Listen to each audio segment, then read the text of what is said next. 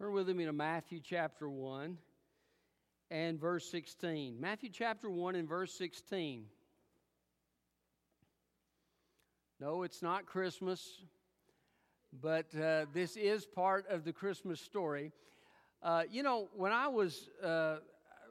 heard the news that Sherry was pregnant and that I was going to become a dad, I was actually pretty intimidated by that. And I began to think this feeling of this weight of responsibility, also excitement, was there. And I told God, I was talking to God about it. I said, Lord, I think I know how to raise a boy, but I don't have any clue how to raise a girl. And of course, our first child was Megan. So, God has been faithful, and I found that I could go to God and I could call upon His name when I didn't know what to do, when I was confused. And God is the perfect Father, and He's able to guide us. He knows our kids. He knows how to lead us and work in us to help them become the people that God has called them to be. And so God puts them in our home for a reason, and then God gives us the task of helping them become those people that God wants them to be. Train up a child in the way he should go. Right? There is a way, there is a bent, there is a goal, there is a purpose in the life of each and every child. They're made in the image of God, they're fashioned for God's purpose, and we have the privilege of helping them become who God wants them to be. And so this scripture we're going to look at today is a description of Joseph's side of the story, of the Christmas story, but it also reveals to us some things about Joseph and who he was. Think about this. Of all the potential men on the face of the earth, God chose Joseph to raise his son. Is that not an impressive thing? God said, this is the kind of man I want to raise my son. Mary and Joseph both were incredibly influential through their kids. Of course, Jesus is the most influential man to ever live, and he still is changing lives today as the risen Savior. But they had a number of kids. James the Just was their son as well, and he became the pastor of the Jerusalem church shortly after Jesus ascended to heaven. A very influential, godly man of prayer. They called him Camel Knees because he spent so much time in prayer, he developed calluses on his knees.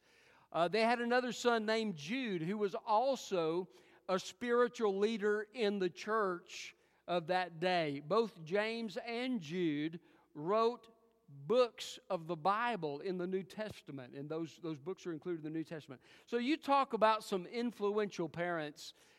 Joseph and Mary were very influential people. So what do we see about Joseph's life that made him such a remarkable choice for a father for Jesus, a human father for Jesus? And that's what we're going to kind of look at today and talk about today. And we as God's people need to pursue godliness. But if you're a man and you're a father, you need to pursue godly fatherhood through the power of the Holy Spirit and through trust in the Lord Jesus Christ. And so the title of my message today is The Father God Chooses. And so if you'll look with me at verse 16 of Matthew 1, let's begin reading there. It says, "And Jacob fathered Joseph, the husband of Mary, who gave birth to Jesus, who is called the Christ.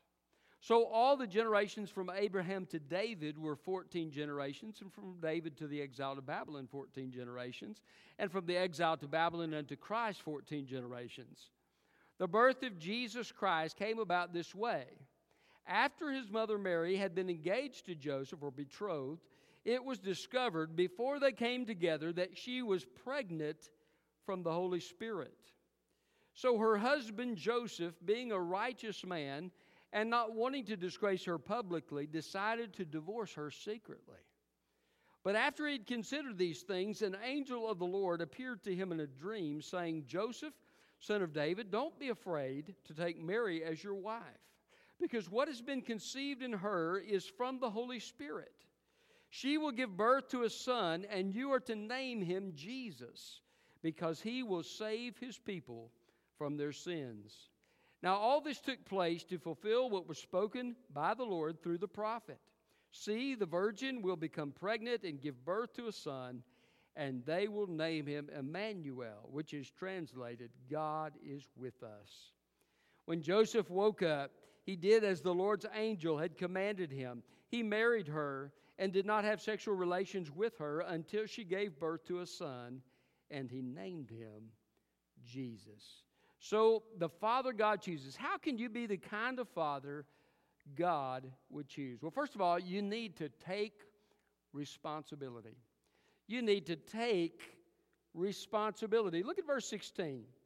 Jacob fathered Joseph, the husband of Mary, who, by the way, that word who in Greek is in the feminine. Okay? Who gave birth to Jesus, who is called the Christ. And so, in other words, Mary gave birth to Jesus and Joseph was not the father. That's what the significance of that pronoun is. All the others in the genealogy, if you have the old King James, so-and-so begat so-and-so, that kind of thing. But here, Jacob fathers Joseph, but Joseph doesn't father Jesus. Joseph, the husband of Mary, of whom, feminine, was born the Christ. And so Mary gives physical birth to Jesus. Now Mary, according to the Gospel of Luke, was also of David's line through David's son Nathan. So he was a physical son of David, but he is in this genealogy because Joseph names him at his birth, and in so naming him, adopts him as his son, and he becomes part of the line of David through Solomon as well, as the adopted son of David. So I tell you all this basically to tell you this. Joseph took responsibility for a child that was not his physical child. Now that's important. Listen, there are a lot of men out there in this world who don't take responsibility for the children. And that is a sin, and that is a shame. As godly Christian men, we need to take responsibility, not just to provide their physical needs, but to be spiritual leaders in their lives and to help them become the people that God has called them to become. Joseph took responsibility, and talk about a daunting responsibility. Joseph's task is to raise the one who is the Son of God. Can you imagine how intimidating it would be to teach the living word, the Scripture? So if you ever felt intimidated as a father, Joseph understands how you feel. So I'm sure he prayed. I'm sure he asked for God's help and God's wisdom in these things.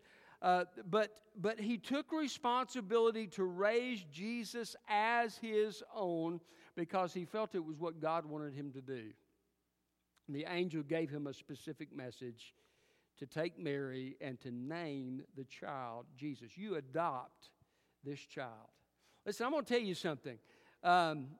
God sometimes uses adoptive fathers remarkably in the lives of kids.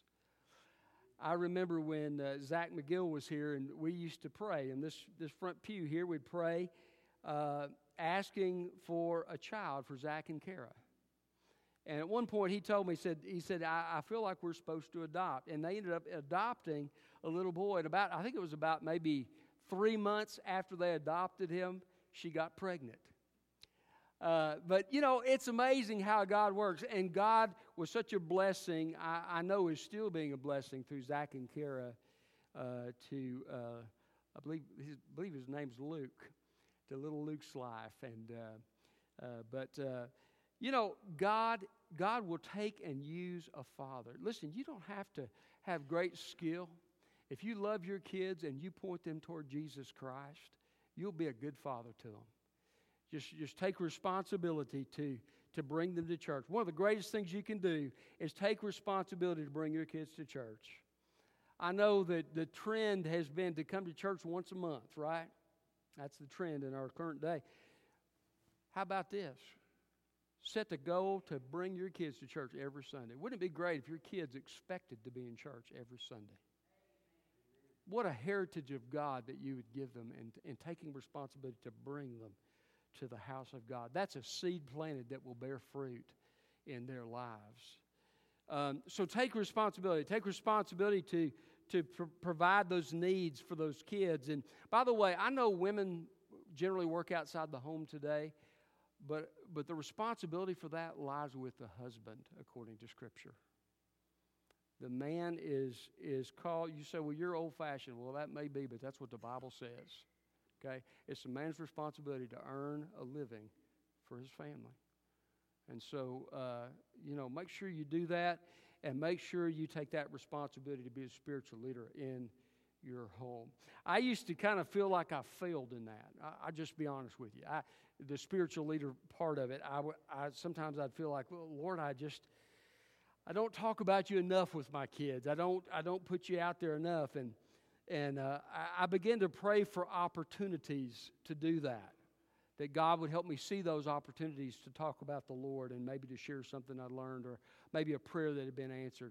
But look for those opportunities and invest in your kids. It will help them tremendously and can make a serious, profound difference in their lives. All right, so the Father God chooses. How can you be the kind of father God would choose? First of all, take responsibility. Secondly, model purity. Model purity. Look at verse 18. It was discovered before they came together. In other words, they hadn't had sex yet. When you were betrothed in the Jewish culture, you were considered married. It's kind of like being engaged today, but it was more serious than being engaged because you actually had to end it through divorce if you ended it. You were considered married during the time of the betrothal. You didn't consummate the marriage during the betrothal, but it was still considered adultery if someone had sex outside of that relationship during the betrothal. Before they came together, she found out she was pregnant through the Holy Spirit. The Holy Spirit of God did a miracle in her. Look at what it says in verse 25. But did not have sexual relations with her until she gave birth to a son. You see, Joseph was sexually pure. And that's something that has largely disappearing in our culture today.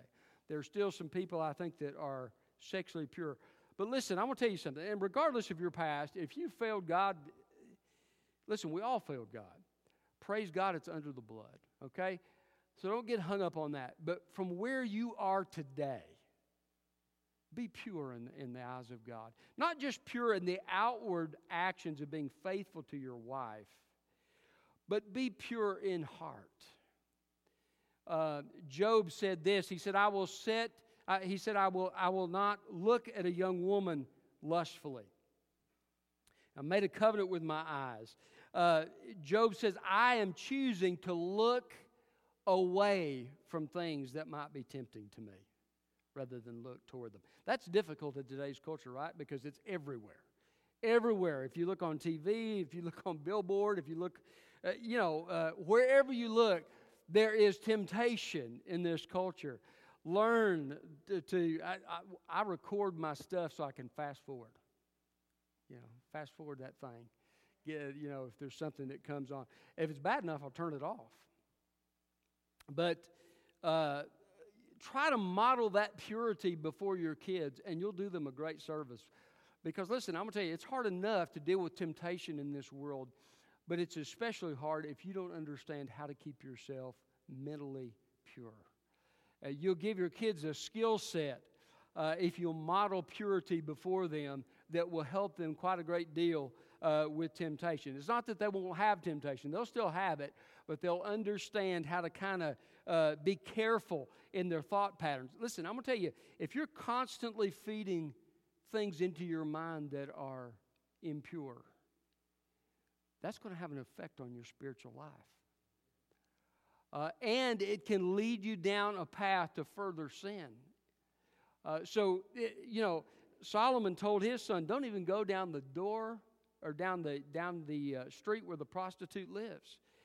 You stay away. And so he gave counsel. Listen, set that example of moral purity in what you listen to on the radio. You say, well, what can I listen to? What can't? I'm not going to tell you can't listen to a certain genre of music, okay? That's between you and God. I'm not going to be legalistic about it. But if God convicts you about it, turn the station. Teach your kids that garbage in, garbage out, right? Well, what kind of movies can I go to? Listen, I'm not going to give you a rating, okay? Although I do have an opinion on it, but listen. That's between you and God, but you be careful what you feed into your mind, and especially what you feed into your kids' minds, because moral purity matters. Listen, you want to bless your kids' relationship with God, you teach them how to be morally pure. Who will ascend the hill of the Lord? Who has clean hands and a pure heart? You see, it's that person. None of us are, by the way, none of us are completely pure. None of us are sinless. All of us fail. I need to probably say that. But the more you can walk in purity in your life, it takes care of those barriers between you and God. Yes, you can deal with it. You can confess that sin. He's faithful and just to forgive your sins and cleanse you from all unrighteousness. Yes, the path will be open and the way of fellowship will be open once more. But if you can do purity, there can be uninterrupted fellowship. See the difference? So, if you can teach your kids purity, you'll be helping them tremendously in their spiritual walk. Now, you can't make those choices for them, but you can set an example, and you can teach, and you can counsel in that. So, the Father God chooses. How can you be the kind of father God would choose? First of all, you need to take responsibility. Secondly, you need to model purity. Thirdly, you need to practice righteousness. Verse 19, so her husband Joseph, being a righteous man, or being a just man. This word sometimes is used in legal context, and that's the way it's used in the book of Romans. But here it is used of the practice of living a righteous life. He's being a just man. How is he being a just man? Well, he is thinking of somebody besides himself, which we'll talk about here in a second. But he is also living a righteous life. He's doing what is right and just in life. Listen, we need men who will stand up and do the right thing in this culture, don't we? And praise God for those men who do. And I love what Joshua said. As for me and my house, we will serve the Lord. Tony Evans said when he was growing up, he had a drug problem. He was drugged to church on Sunday morning, Sunday night, and Wednesday night. And, it wasn't an option. The same thing was true in my house. Dad didn't ask us whether or not we were going to church. He said, get up, we're going to church.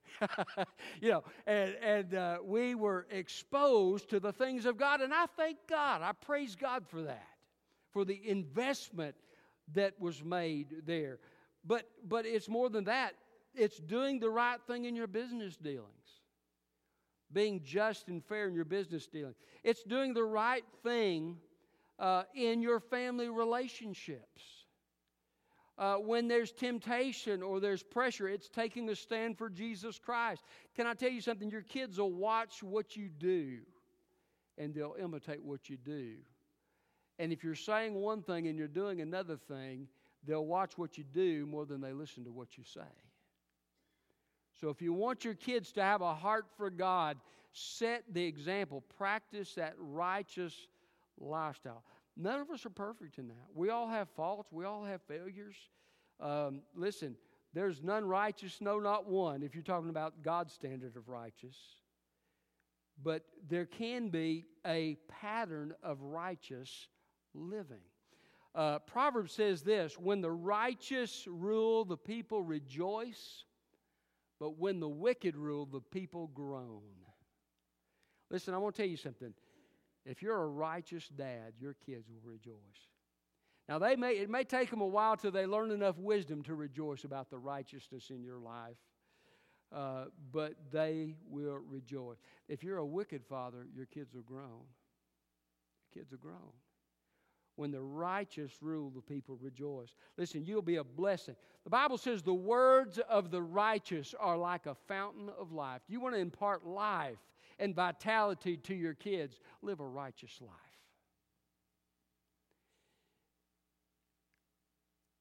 I love what Peter said. Jesus had some of the people were deserting him because of some of the things he was teaching. And Jesus said, "Are you guys going too?" And Peter says, "To whom shall we go, Lord? You have the words of life. To whom shall we go?" Oh, that we would have godly fathers who their kids would recognize. To whom shall we go? You have the words of life. My father is a man of the Scripture.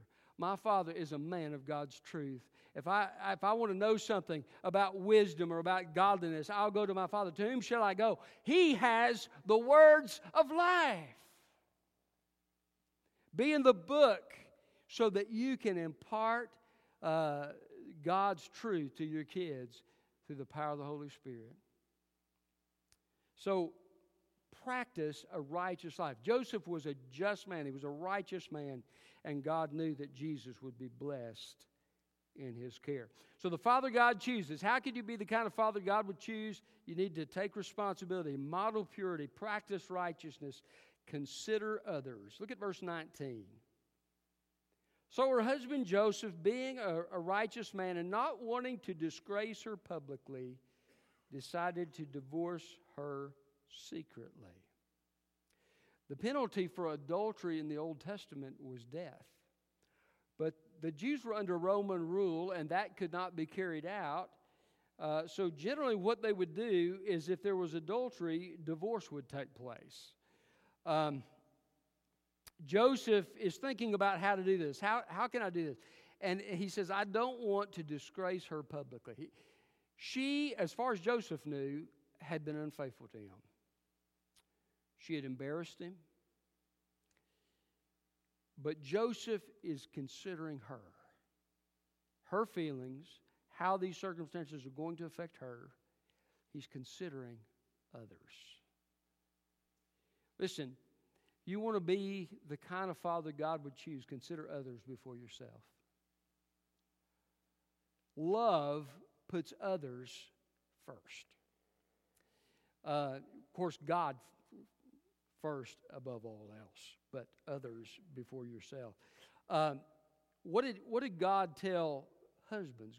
Husbands, love your wives like Christ loved the church and gave himself for it, right? We lay our life down for the sake of someone else. That's a good principle for child rearing too.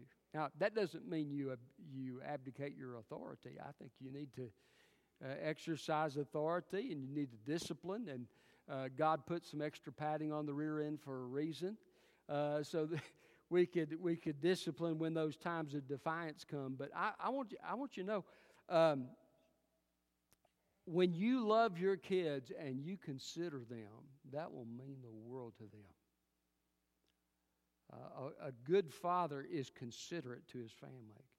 And when you make decisions, you don't just think about how that decision affects you. You think about how that decision affects my wife. How does that decision affect my kids? And, of course, number one, is it God's will? But a wise man, a godly man, one scripture says, a godly man considers the life of his beast.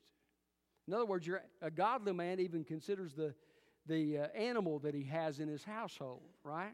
How much more should we be considerate about our families? Joseph has been wronged, at least he perceives that he's been wronged, and yet he is still considering her and thinking of her. That's the kind of father God would choose. It's the kind of father that I think probably all of us would want. You don't want a father that's just going to think of himself. You remember Laban in the Old Testament? He always had an angle to benefit himself. And you get you see it as he treats Jacob, the ways that he treats Jacob. When Jacob leaves, he kind of opens up and he confronts him and he says, "Look, you changed my wages 10 times, and you know if my wages were the streaked animals, then you said, well, your wages are going to be the spotted animals, and so forth and so on. And you kept changing my wages, and I slept out under the stars, and I did all this hard work for you."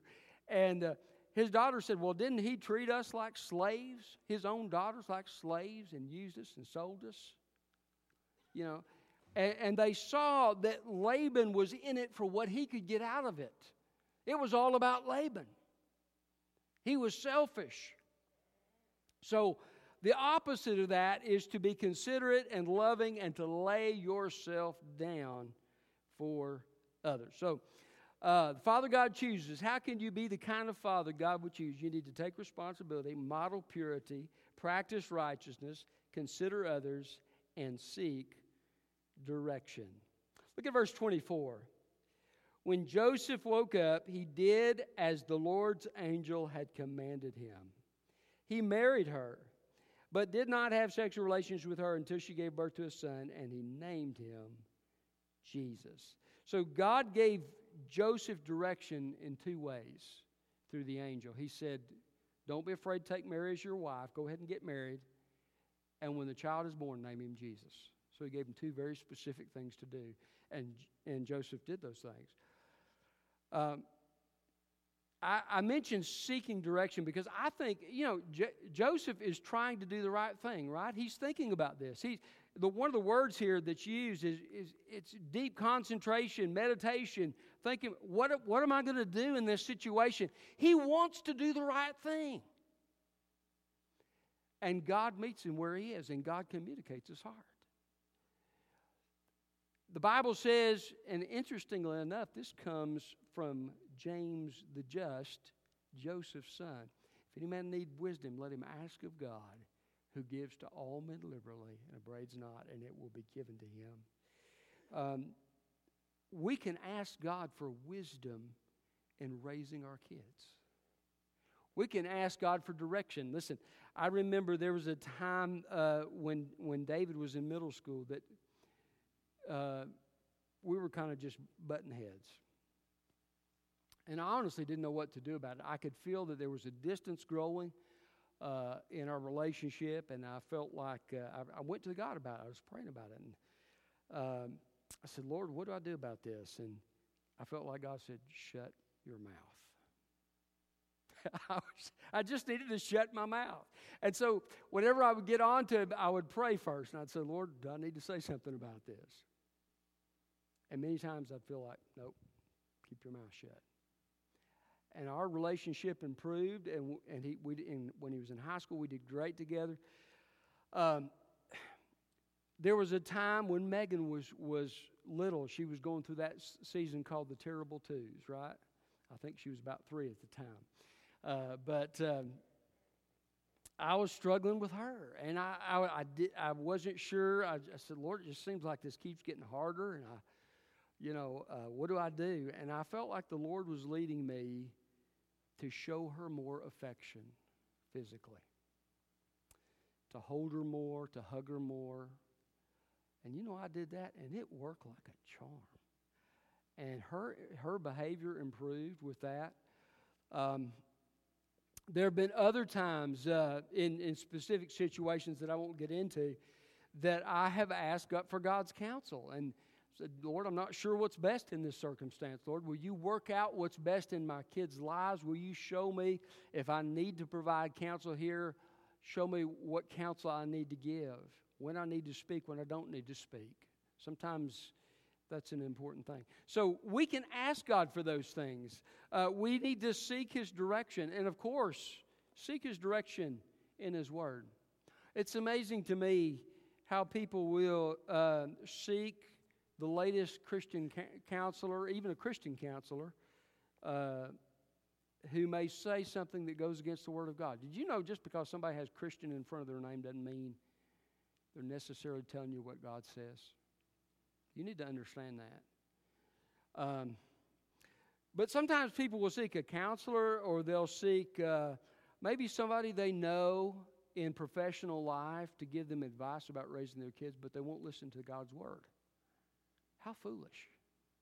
Listen, who knows better how to raise kids than the one who designs our kids? Who knows better of what is right and what is just and what is good in child rearing than God? You say, well, it's old-fashioned and inappropriate to spank. Listen, I'm going to tell you something. You don't need to abuse your kids. I don't believe in that. Don't hurt them, okay?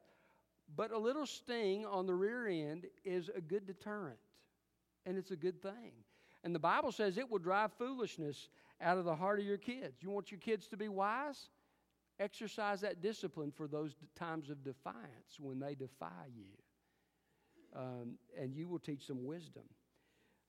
Better for your child to experience a little mild pain in your household than to experience devastating pain from harmful choices they make in their life because they haven't learned discipline in the home. I didn't mean to go there, but anyway, seek God's direction. Come to God's Word for the authoritative direction for how to raise your kids, and then seek Him in prayer. And listen, God can guide you through those times of life where you're confused and you don't know which way to go, and He can help you be that kind of father. Joseph was responsive to the Lord. He listened to God. He sought His direction. He wanted to do what's right. And because of that, God blessed him and gave him this incredible privilege of raising the God-man, Jesus Christ, in his home. And what a blessing that was. Listen, all of us have made mistakes. I've made mistakes. I preach to myself half the time. And one of these days, Jesus is going to come back and we'll get it all together, won't we? But until that time, listen, don't worry about the past. The past is the past. Whatever mistakes are under the blood. But go forth in faith, responsive to the Lord Jesus Christ, and let Him use you. If your kids are grown, let Him use them in the lives of your grandkids. And put these principles into practice so that those kids can be raised in the nurture and admonition of the Lord. Let's pray. Father, we thank You for Your word, and we thank You, Lord, for our fathers. Thank You for these men who are here today who are fathers. And God, thank You for the positive influence they have in the lives of their kids.